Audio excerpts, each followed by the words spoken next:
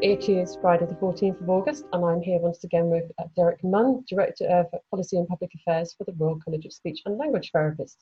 We're here to chew over what's been happening in the world of speech and language therapy, as we do every month. Since our last meeting, we've increased the range of places you can find our podcasts, covering many of the major apps such as Apple Podcasts, Spotify, Google, Alexa, and many more. And we'll also continue to be uploading onto SoundCloud. Okay, and so if you're using any of those, please do subscribe and leave us a review. So good morning, Derek. Hello. How are you? Have you been able to get away over the summer? Or are you still busy?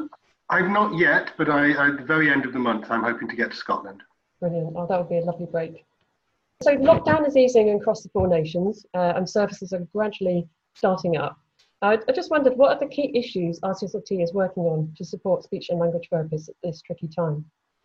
Okay, so I think things that continue to relate to COVID-19 or its aftermath, probably the most immediate in many people's minds, and in many cases because it's affecting them in their personal life as well as their professional life, is the reopening of schools. So Scotland have already gone back, and the other 3 nations will follow in due course.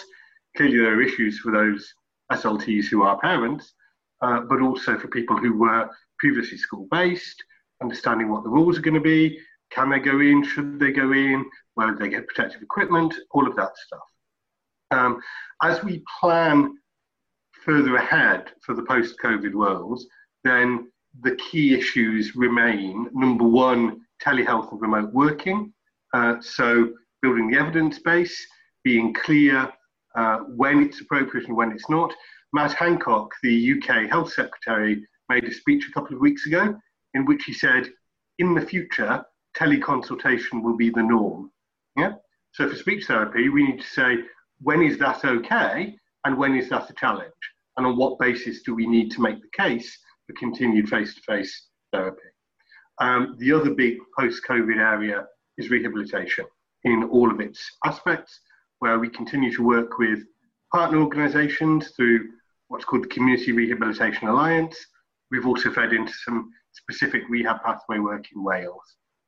Alongside that kind of restart agenda, there's also, of course, the possibility that there will be a second wave or a second spike in first wave, take your pick. And it remains the case that we want to win the necessary battles around aerosol generating procedures and the provision of the right PPE in those contexts. So we are making common cause with other professional bodies, with trade unions, and with medical networks, with a discussion coming up in the next couple of weeks about how we can continue to press the case on that. Allied to PPE is something we know which is of strong interest to members, which is the provision of transparent face masks, clear face coverings, where we are pursuing the full government around the provision of this equipment. We understand that trial shipments of protective equipment that is clear and transparent is on its way to the UK to be trialled. That's a long way from overall provision. And obviously we know that people are also interested in transparent face coverings for everyday use on the bus and in the shop, as much as the clinical stuff. But we remain very much on the case with clear masks. Fantastic, thank you, Derek. And I'm sure those are not the only things that are keeping you busy. Can you expand on other work that your team are doing at the moment? Okay. Black Lives Matter and work around anti-racism and also equality and diversity remains important, and we are continuing to take forward the commitments that we made in our statement on Black Lives Matter earlier in the summer. In the English context, Simon Stevens, the Chief Exec of NHS England, in his latest operational update to trusts, which was actually around COVID-19 phase 3, as it's called, but there's a section in that about responding to anti-racism and some expectations on trusts in England, which we think have some potential to make a difference if done properly. And we do encourage members to engage with those at trust level if they're working in England in the NHS. The other thing which has come out after some delay is the NHS England People Plan, which was meant to come out at the end of last year. It's strong on flexibility, welfare, health and well-being at work. What it isn't is a workforce plan for the next 5 to 10 years. But we developed a statement in response to the people plan quite quickly. That was only a few months late. The workforce plan, which has just come out in Northern Ireland, is a spectacular 4 years later than it was originally planned. And from our initial view, it's okay, but it's not very exciting considering we've waited 4 years for it. So that would be my considered judgment on the Northern Ireland plan. On the proactive side, we are still working towards a virtual launch of the communication access symbol, hopefully before the year end.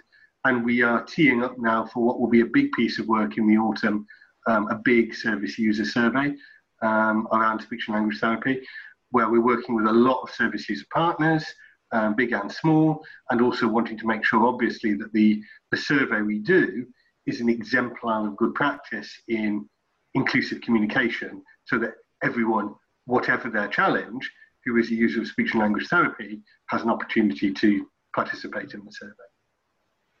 Fantastic. And also a lot of those issues that you've mentioned, they are on our website. So what I will do is add links to this podcast for Black Lives Matter work, the workforce responses and the service user survey. So members and others can find out more about them. Okay, that's great. Thank you, Derek. Final bit to explore really is the RCSLT is celebrating its 75th anniversary this year. And regular listeners may know that each month has a theme. August's theme is around the world. So Derek, can you tell me what's going on with RCSLT's work around this theme and the exciting things that might be happening around the world? Okay. Like everything, international work is paused in terms of face-to-face, but actually the reality is that we wouldn't do much face-to-face. Most international work is virtual anyway, and we spend a very small amount on our international work, but we do think it's important. So the World Health Organization held its annual meeting in May. Pam Enderby from the RCSLT, because she's currently president of our global body, IHELP, was part of that World Health Organization meeting. But clearly this year, as you would expect, it was focused very heavily on COVID-19 and the pandemic. That said, one of the areas where the profession globally does work with the WHO is around rehab. So we're making an input into that. Likewise, the conference of the United Nations Disability Convention in June didn't take place. It's been deferred. It may well take place virtually rather than in person, but we're continuing our work to ensure that communication disability is part of the agenda for the UN Disability Convention. And as part of that, I've been in contact with the Global Federation of MND, ALS organizations. We are contacting the International Disability Alliance, who are the main non-government player in that. And this is all through our work with colleagues in the International Communication Project. Watch out for the next international newsletter, which will be coming from the International Communication Project in the next few weeks. And then we continue, obviously, the work we always do through the European body, CPLOR. One of our members, Raman Kaur, has just gone on to a Europe-wide group looking at teaching materials, which is going to be of interest.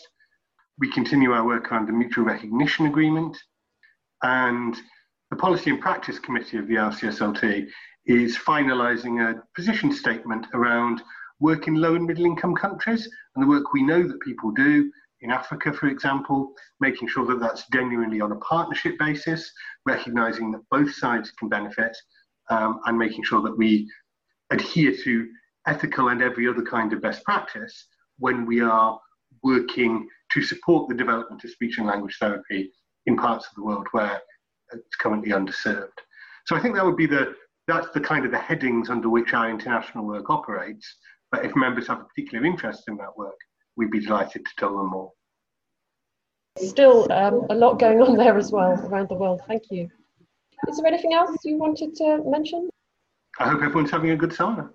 Well, with that, thank you very much, Derek. And I guess we'll be in touch again by Zoom and doing a socially distanced podcast next month.